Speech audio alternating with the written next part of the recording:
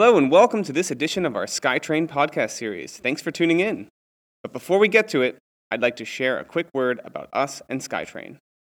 Silicon Alley is Berlin's innovation network, connecting the hottest startup ecosystem in Europe to the rest of the world through events, content, and funding. And SkyTrain is Silicon Alley's transatlantic network of LPs, fund managers, and angels with a specific focus on helping U.S. investors access the German market. Through regular events, knowledge exchange, and content, we're giving LPs and co-investors access to a booming market which consistently out-returns U.S. venture capital, and we're making it easier for the next generation of Berlin-based fund managers to get started. So if you're an LP, a GP, angel, or a future investor, be sure to check out our upcoming SkyTrain events happening in the US, Berlin, and online, plus our content series that is demystifying the process of investing in Germany. Visit siliconalley.com/SkyTrain to find out more. And for more information on Silicon Alley, you can find us on social media and online at siliconalley.com. That's Silicon, A-L-L-E.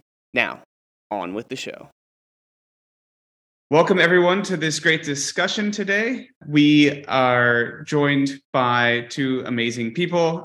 Aside from myself, Travis Todd, co-founder of Silicon Alley.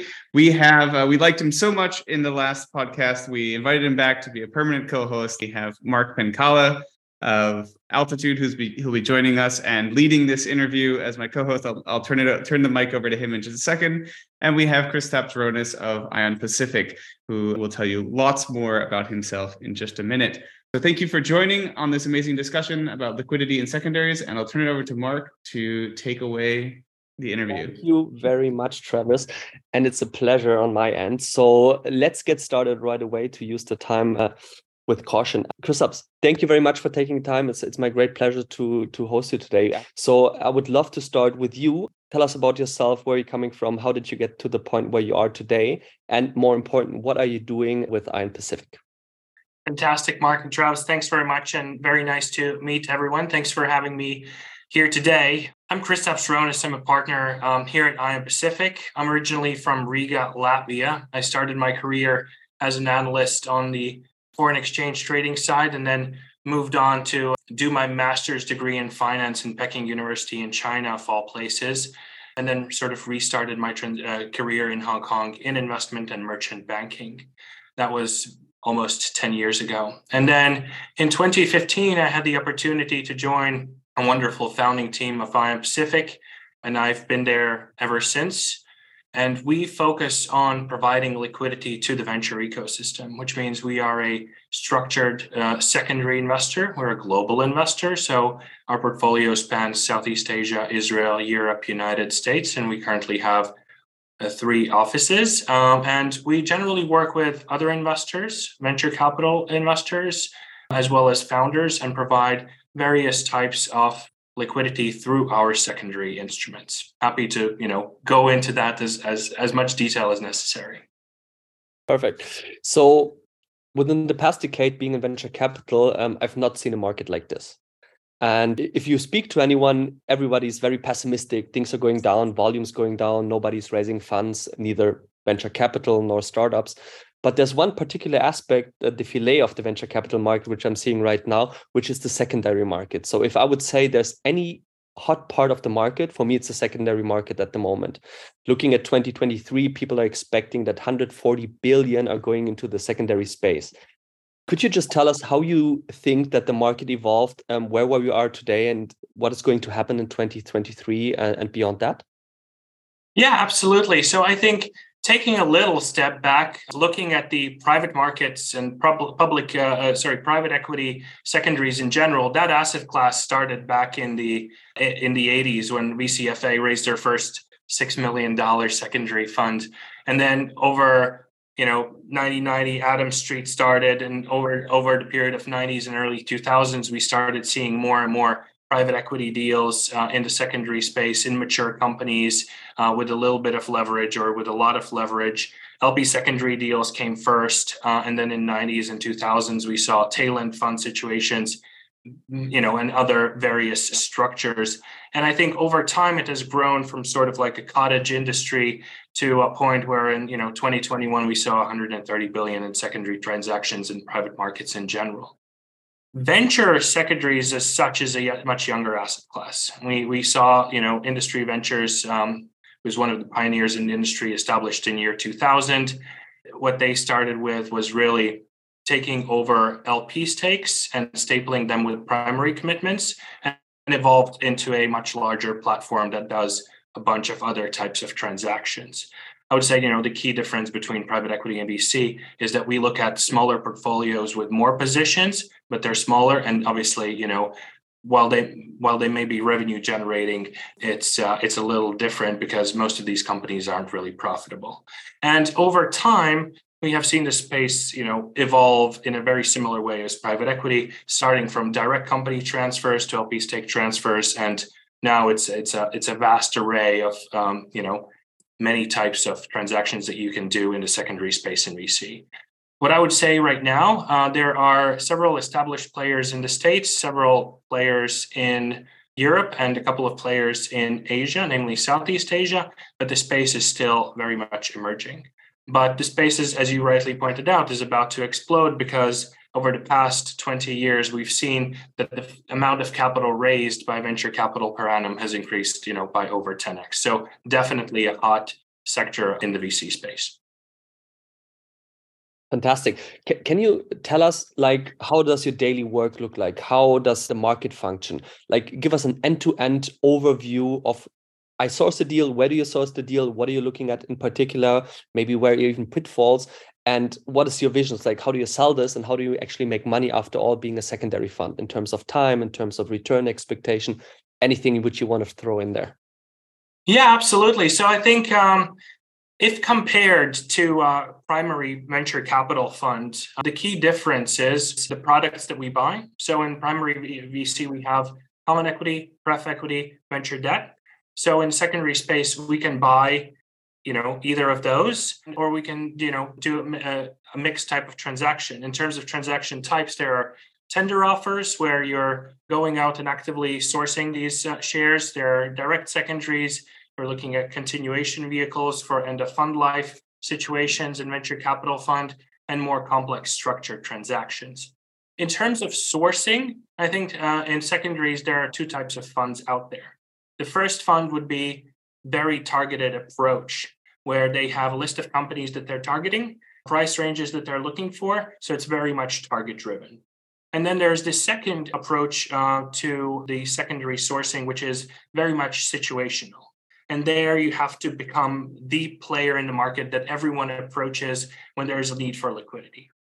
There may be, GPs raising a new fund and need to show distributions from the previous fund. There may be GPs, and as we discussed in some of the breakout rooms, that have difficulties with LPs, so they're problematic or distressed LPs who are not able to meet their capital call commitments. Or there are founders out there, right, who are looking for liquidity to buy a house, get married, put their kids through college, or scoop up some additional secondary shares in their own company, right? You want to be the first call. And I think, we are at ION Pacific going for the second one. It's really most of our investments are opportunity driven, and the sourcing really is situational. In terms of holding period, we are coming in later in the venture game, right? So when you're looking at a typical early stage, primary VC fund, 10 to 12 year fund life, and most of the exits happen towards the end of that, right? Here in the secondary space in VC, we're looking at 2 to 5 year hold periods, really shortening that J curve also for our investors. What's important to mention, most of these secondary funds, unless you are a very specific fund that buys large minority stakes or even majority stakes, we are a passive financial investor, which means we don't take board seats. We don't actively get engaged into the companies. And that's also something that we have to take into account into our diligence process, is that if things go south, we have generally very limited ways, how we can help the company because we're not a primary investor. So there, the structures come in and all that. In terms of exits, if it's a portfolio transaction where the manager stays in place, we just stay with that manager and the manager, manages the exit for us. If we hold shares or portfolios directly, then, it's similar to any other investor. We can either wait for these companies to exit in their natural, course of time, or we do another secondary sale. Where we make our money is really pricing the deals correctly and structuring the deals correctly, and as you normally would, doing the portfolio construction in the right way, as any VC investor would do. I have a question there. So me as a VC, obviously, I can create multiple edges, which I can sell to portfolio companies, especially in the early stage. So for us, I can add value, can have a very strong follow-on network, I can be a branded VCs. There's multiple ways. How can you build a particular edge as a secondary VC? You're going out, the market is heating up, there's lots of competition, there's some fillets out there, everybody's going after. How do you actually win allocation? Is it just depending on the discount or the price you're paying, whether it's a premium or like a smaller discount than others? How do you position yourself to be the one people go to first before they offer it to all the other prominent secondary investors out there? Great question. So I think what's happening in the secondary market right now, we have seen boatloads of new brokers appearing in the market, boatloads of new, smaller secondary funds appearing in the market. And all of them initially compete for this space where they bid at discounts for particular names. It creates quite a bit of issue in the market overall, because nobody wants to be seen as a seller, nobody wants to take a discount, nobody wants to mark down their portfolios. And for any shares that you sell as a founder or a GP, you give up 100% of the upside. Right? The question is, how do you do it in a smarter and more elegant way that's friendlier to the counterparty? And I think that's where you can win, being the player where you can say, okay, we are actually creative. We will help you structure around this situation, whatever that may be. Even if the real price is 50% down from where the last round was, there are still ways to structure it in a nice way for a counterparty that they don't have to take this markdown. It can be a financing against an asset, or it can be any other structure. I think that's really, being the creative force in the ecosystem, as opposed to simply bidding at a discount for the assets. I think that's, at least that's what helped us to grow quite substantially over the past couple of years. Makes a lot of sense. Question right here. So what are the biggest pitfalls and toughest challenges for both sides? So where do you lose money or make money in the structuring of the deal? And what would be the advice from the person you're buying from, whether it's a fund or a founder or, I don't know, any kind of shareholder? What should you be eyeing on before actually considering or executing a secondary transaction? Fantastic. So I think, as always in investing, when the times are good, there are not that many things you have to be worried about. You just worry about your, portfolio concentration. How am I tracking vis-a-vis benchmarks? How am I tracking vis-a-vis my, targets as a fund? It's all great. Also, for our counterparties, for founders, it's easier to raise capital. For GPs, it's easy to raise capital. Then the things turn, right? Public markets are down, IPOs are shut, SPACs are not coming back for the next 15 years, and the cost of financing for M&A is rising, so that activity is down. Fundraising is down. What happens then, right? For us as a secondary investor, the key pitfalls to avoid are obviously diligence and pricing. I think all of us have been approached by various, secondary brokers and opportunities offering, hey, Klarna at a 70% discount to last round, or this and that, food delivery startup 90% discount to last round, which sounds like an amazing deal, at the surface. However, you really need to understand, what does the capital structure look like, right? How much pref is there on top of the common shares that I'm buying? Maybe 90% down really is a fair value for those shares, and I'm not getting, any discount really. The second thing is, for us, it's access to information. All of these companies are private. Access to information is limited unless we're doing like a really big transaction. And then the third thing for us, and I'll move on to the counterparties, is really understanding that even if we're getting a good deal price-wise, if market keeps turning and it goes south even more, there's very limited ability for us to influence anything. As I said, we're a passive financial investor. Therefore, we have to be really careful about structuring and how we go about that. When it comes to the other side of the table, if you're a founder or if you're a GP and you're looking for liquidity, in most cases, there are other things than price that you have to be considering. Number one, it is the types of shares that you're selling or the types of shares that you own, right? You have to bear in mind that different types or classes of shares may and probably do have different price levels. So be sure about what you're selling and how to price that. The other thing is, what do you look like in the market? If you're a founder selling 40% of your stake, what does your board say? What do your shareholders say? If you are a lead investor in a startup and then 2 years later you sell out 100% of the position, what does that say about you as an investor in the market? And then purely from a governance perspective, even if you sign a deal with an investor around a particular set of commercial terms, how do you get that transaction executed? Where people most often trip up is right of first refusal and preemption rights and all the other shareholder and board approvals that need to go through. Therefore, while secondary transactions seem like a very easy thing to do, in practical, if you account for all practicalities, it's a little bit more complex, and there are a few things to consider. Fantastic. So as we're running out of time, I have one particular last question, which is rather directly about you guys and how you operate. How do you construct your portfolio looking at common preferred stock investments or secondaries, limited partnership interest or derivatives and structured loans? Just give us a brief idea. Is it 50%? Is it 30%? How do you balance and manage risk accordingly? Absolutely. So, our target is about half and half portfolio transactions and single company deals. Almost all of our deals are structured unless it's a repeat investment into a particular asset where we're open to something a bit more vanilla.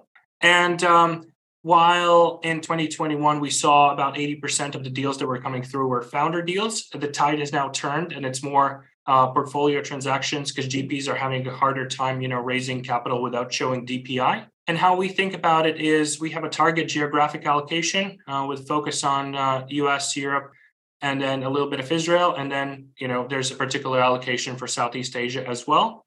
And then sector-wise, we're not really limited to that. So it's mostly about portfolio transactions and single company deals and how good of diversification we have within our funds.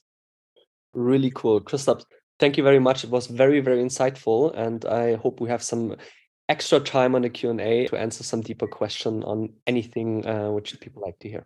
I don't see any at the moment. All right, I'm going to start with a tricky one for you. What's the biggest screw up? What's the worst deal you have done because of either you've done something wrong or you have evaluated the market completely wrong? Yeah, so I think I think we're still lucky in a way that we haven't really realized a loss on any of our investments so far. So touch wood that continues. But definitely the recent market downturn has had an impact on our portfolio. While there are certain positions that we have marked down, in Q4 we also saw quite a bit of upticks. So that's sort of overall positive for our portfolio. But when it comes to some of the worst deals that we have done or some of the worst performers in our portfolio, I think there has been a little bit of that 2021 optimism and shoot for the stars approach when we were very happy to get allocations in great companies and perhaps overlooked some of the risks that were there or overlooked or didn't really totally appreciate the potential impact of the downturn, because we saw great investors coming in, good valuations, good numbers, and that sort of made us look in the other direction, and we're now seeing consequences of that. So there are a couple in our portfolio, but the vast majority is holding up pretty well. That's the answer I've been expecting. So let me ask you the opposite, or not the opposite, but another interesting one. What's the Hall of Fame of deals you have not done? So which deals did you pass on, which you should have done, which turned out to be very, very good? Yeah, definitely. So there are a few. I think there are definitely a couple in biotech that we were seriously considering and ended up not doing. So we saw a company that we on in 2020 that grew 10x from then. And I still believe that, based on the information that we had, we made the right decision. We have had a couple of, a little bit controversial ones where there's a bit of a, conflict at the IC level as to whether or not, this company is on trend or it isn't. And that was in relation to a, gaming fintech startup in Southeast Asia, which obviously, we didn't invest a year before NFTs and everything exploded, and then it within one round it went from 60 million in valuation to over 2 billion. So that's one that we definitely missed out on. But we have a little bit of exposure through a portfolio transaction that we did earlier. So that's a good story you can tell in the bar. So as I said, I have many. Looking at the market right now, what kind of discounts are you actually seeing right now? Looking at funds on the one hand and looking at direct secondaries on the other. What's the average? What are others applying? What are you applying? Whatever you want to disclose to give everybody a feeling what's actually happening in the market and how desperately people are looking for liquidity, or not desperately, depending on the asset. Yeah, really depends on the asset. So that's a good good point you're making. I would say these hype-driven unicorns, where that last round that they raised was sometime in 2021. Conversations start at 50% down, right? Unless they have 100% performed to the business plan that they were envisaging earlier. So that's where conversations start there. Companies that are raising throughout 2020 are able to raise in early 2023. Definitely, we're seeing much smaller discounts, right? And there we're talking about only the discounts that you're applying because you're buying common shares versus the latest pref. So 5, 10, 15% discounts for some of our portfolio companies we're seeing, where secondaries are trading. Portfolios, it's a different, it's an interesting space. Definitely, there also, 30 to 50% is no longer uncommon, versus 20%, 25% standard secondary discount that we saw earlier. All right. Very, very interesting. So one thing I would personally really like to understand is like what are your top 5 criteria looking at a direct secondary deal? So for me as an early stage investor, I can give you lots of things we're looking at and lots of things we would love to see, but usually we try to build conviction along the way, and based on the conviction, we usually invest as long as it's within our thesis and our criteria catalog. What's most important for you looking at a deal? What are red flags and what are the hard facts you have to see in order to be convinced enough to kind of put a, 7-digit plus check? Yeah, absolutely. So we generally look for Series B and Series C companies. We can enter before Series B if there's a good opportunity there. And what that means is that there is a good revenue stream that's growing. There's good recurring revenue there. We pay a lot of attention to unit economics. We don't invest in businesses with negative unit economics at gross margin level. That's one thing. These businesses don't have to be profitable, but they have an idea of what profitability looks like and when they will be EBITDA positive. We look for market leaders within a particular region or within a particular niche. And then we have to make sure that investors around the cap table, not only they're great investors per se, but also within the funds that they invested from in this particular company, they have excess capital to support this business, if there is a downturn, because our mandate doesn't really allow us to do so. So we have to be comfortable that either these guys have enough cash runway to get to cash flow positive without raising additional capital, or there's plenty of interest in the market or plenty of people around the table currently that are able to support that. That's in terms of what we're looking for. In terms of red flags, we haven't really invested in any cloud kitchens in Latin America, 10-minute food delivery stuff. Micro mobility is a question mark for us. Anything that there's so much capex going on and very little outcome at the moment, or very deeply negative unit economics at gross margin level, that's something that we simply do not touch. It's totally in line on how I see the world. But then more interestingly, is there any particular vertical or industry you're really excited about, looking at space, looking at AI, looking at health or biotech, whatever? Is there something where you say, as a secondary fund, this is something we believe in the next 5 years will just go through the roof, unattached to how the market environment is looking like right now?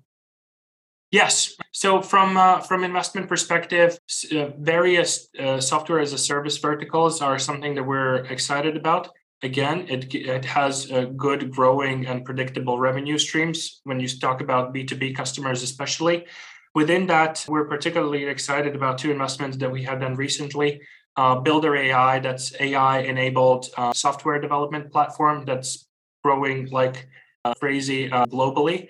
And Behavivox, which comes from a vertical of monitoring of electronic communications within large financial institutions. Right, we see a lot of fines since 2008. Banks do not have good risk policies in place, and these two businesses are addressing very important areas for these business clients. So these are two things that we're particularly excited about. And I think that's a good place to end it. If you have any B2B SaaS AI secondaries in a company going gangbusters at the moment, I'm sure you'll be able to find Kristaps and Ion Pacific. Any final words from you two before we sign off tonight? For me, thank you everyone for hosting. Travis and Mark, it's been a real pleasure speaking here today. And everyone, thank you so much for joining. Thank you again. From my end, just a brief thank you. It was a pleasure as usual. And thank you very much for the great answers for me again. I learned a lot, and I think you're in the right space at the right time. So you're going to have some fantastic years ahead of you. Yeah, let's circle back in a year and see what's happened. Brilliant, guys. All right, thank you, everyone. Thanks, Bye. guys.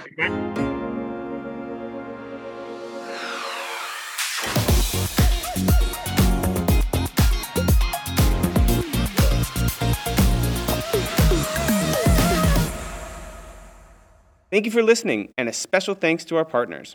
SkyTrain wouldn't be possible without the funding from the European Regional Development Fund and the Berlin Senate Department for Economics, Energy, and Public Enterprises. A special thanks as well to our partners at the Berlin Business Office USA.